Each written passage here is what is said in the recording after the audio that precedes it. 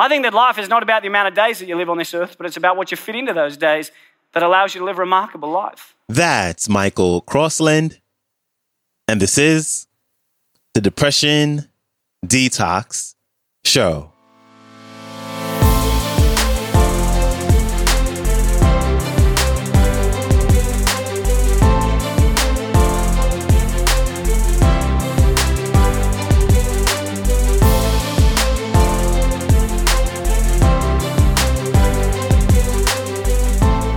Hello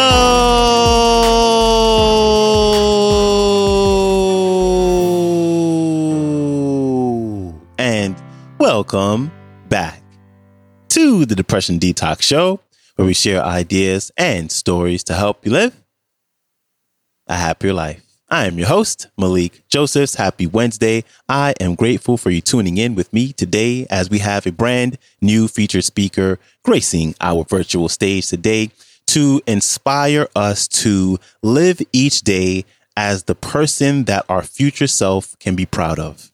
I'm going to say that again. Go out and live each day as the person that our future self can be proud of. And after listening to this talk, I hope that you can go out and live each day doing just that. Here's Michael Crossland. Enjoy. My life began when I was 11 months of age. I was taken to the hospital with my mum, and my sister had an ear infection. And as we were leaving, I'm much more of a hugger, don't really do the handshake thing. And I give the doctor a big hug, and his knee brushes my stomach, and he thinks that doesn't feel right. That afternoon, I'm flown to Sydney Hospital. The following morning, I was diagnosed with an incurable cancer of the central nervous system called neuroblastoma stage 4.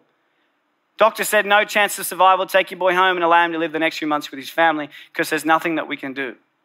But like everybody in this room, we all have choices, and the choices that we make each and every day can reshape and remold and redefine our future. My mum asked one question. I don't want to know what the chances are of my son dying is. I just want to know what the chances are of my son surviving is. The doctors gave me a 96% death rate. They said, go home. But my mum looked at my glass being 4% full and not 96% empty. I started chemo on my first birthday. My chemotherapy cycle was 9 days on, 3 days off, 9 days on, 3 days off. Not for weeks, not for months, but for years. I was on that same cycle until my 4th birthday when a doctor came in and said, Kerry, we're sorry, the treatment's no longer doing the job. We need to go into surgery. I went into surgery. 6 hours later, the doctors came out and said, we didn't get it all. There's now nothing we can do. My father and my 3 older sisters were flown from Coffs Harbour down to say goodbye. But the next day, a doctor came in from America. He said, we're trialling a drug. It's called DTIC. Never been trialed on humans before, only on animals. We're going to trial it on 25 kids. And I truly believe that outside of love, hope is the most powerful word in the English dictionary. This instilled hope into our lives. We started this drug 9 a.m. Tuesday morning. Within 24 hours, we were all transferred from the oncology ward to the burns unit. The after effects of this drug were so bad that we were completely covered from head to toe in blisters. What they would do is they would lie us in baths full of ice, trying to prevent our brains from frying. Within 1 month, 20 out of the 25 kids had passed away. Within 90 days, 24 out of the 25 kids were dead. My mum, she would sit there and she would watch a doctor come in and zip up a body bag and wheel them out because of the same drug that she chose to put me on. I say to people all around the world that I'm one of the lucky ones. But I never say I'm one of the lucky ones because I'm still alive. I say I'm one of the lucky ones because I wasn't my mum. My mum had it tough.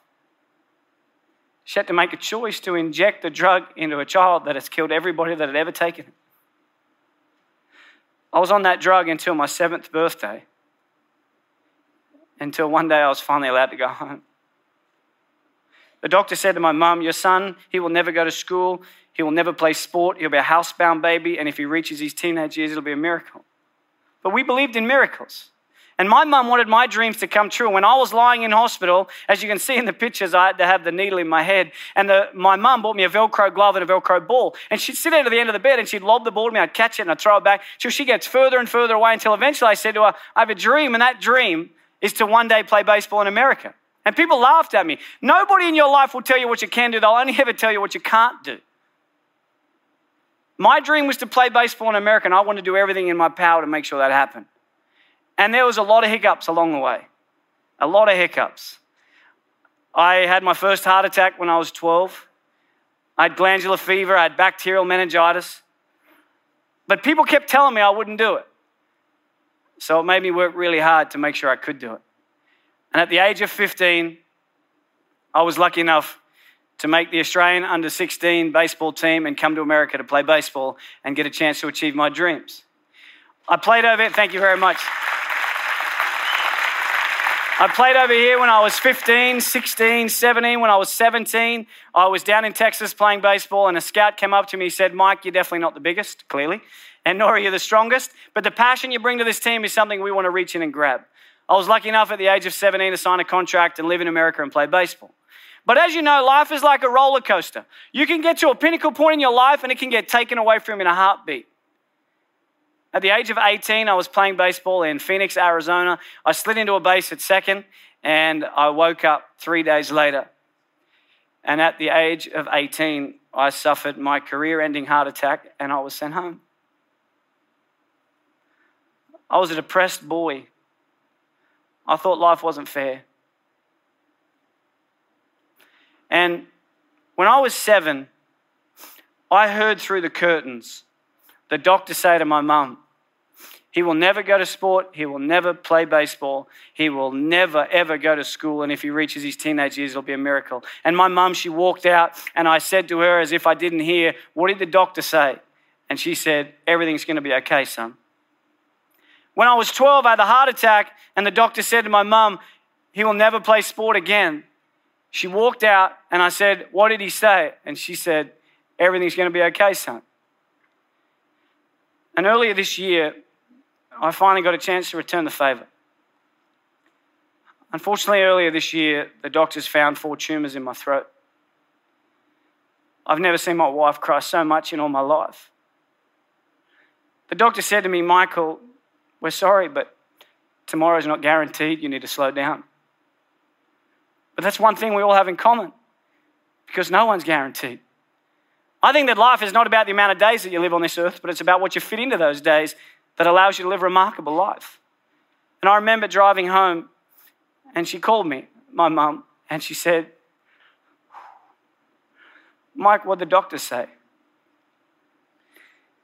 And I said to her, Mum, everything's going to be okay. Every one of us, every single day, is blessed with the air that we breathe, the opportunities that we have. And I challenge you every single day to get out of bed and do something that your future self will be proud of. Big thanks to Michael Crossland for stopping by. His website is michaelcrossland.com. That is also his Instagram. His latest book is entitled Everything Will Be Okay, A Story of Hope, Love, and Perspective. And I got this clip from YouTube. It is entitled Michael Crossland, Humanitarian and International Bestselling Author at Worlds 2016. All right, that is a wrap for me. As always, I appreciate you. I hope you have a beautiful rest of your day, and I will see you back here tomorrow. So, until then, stay strong. Later.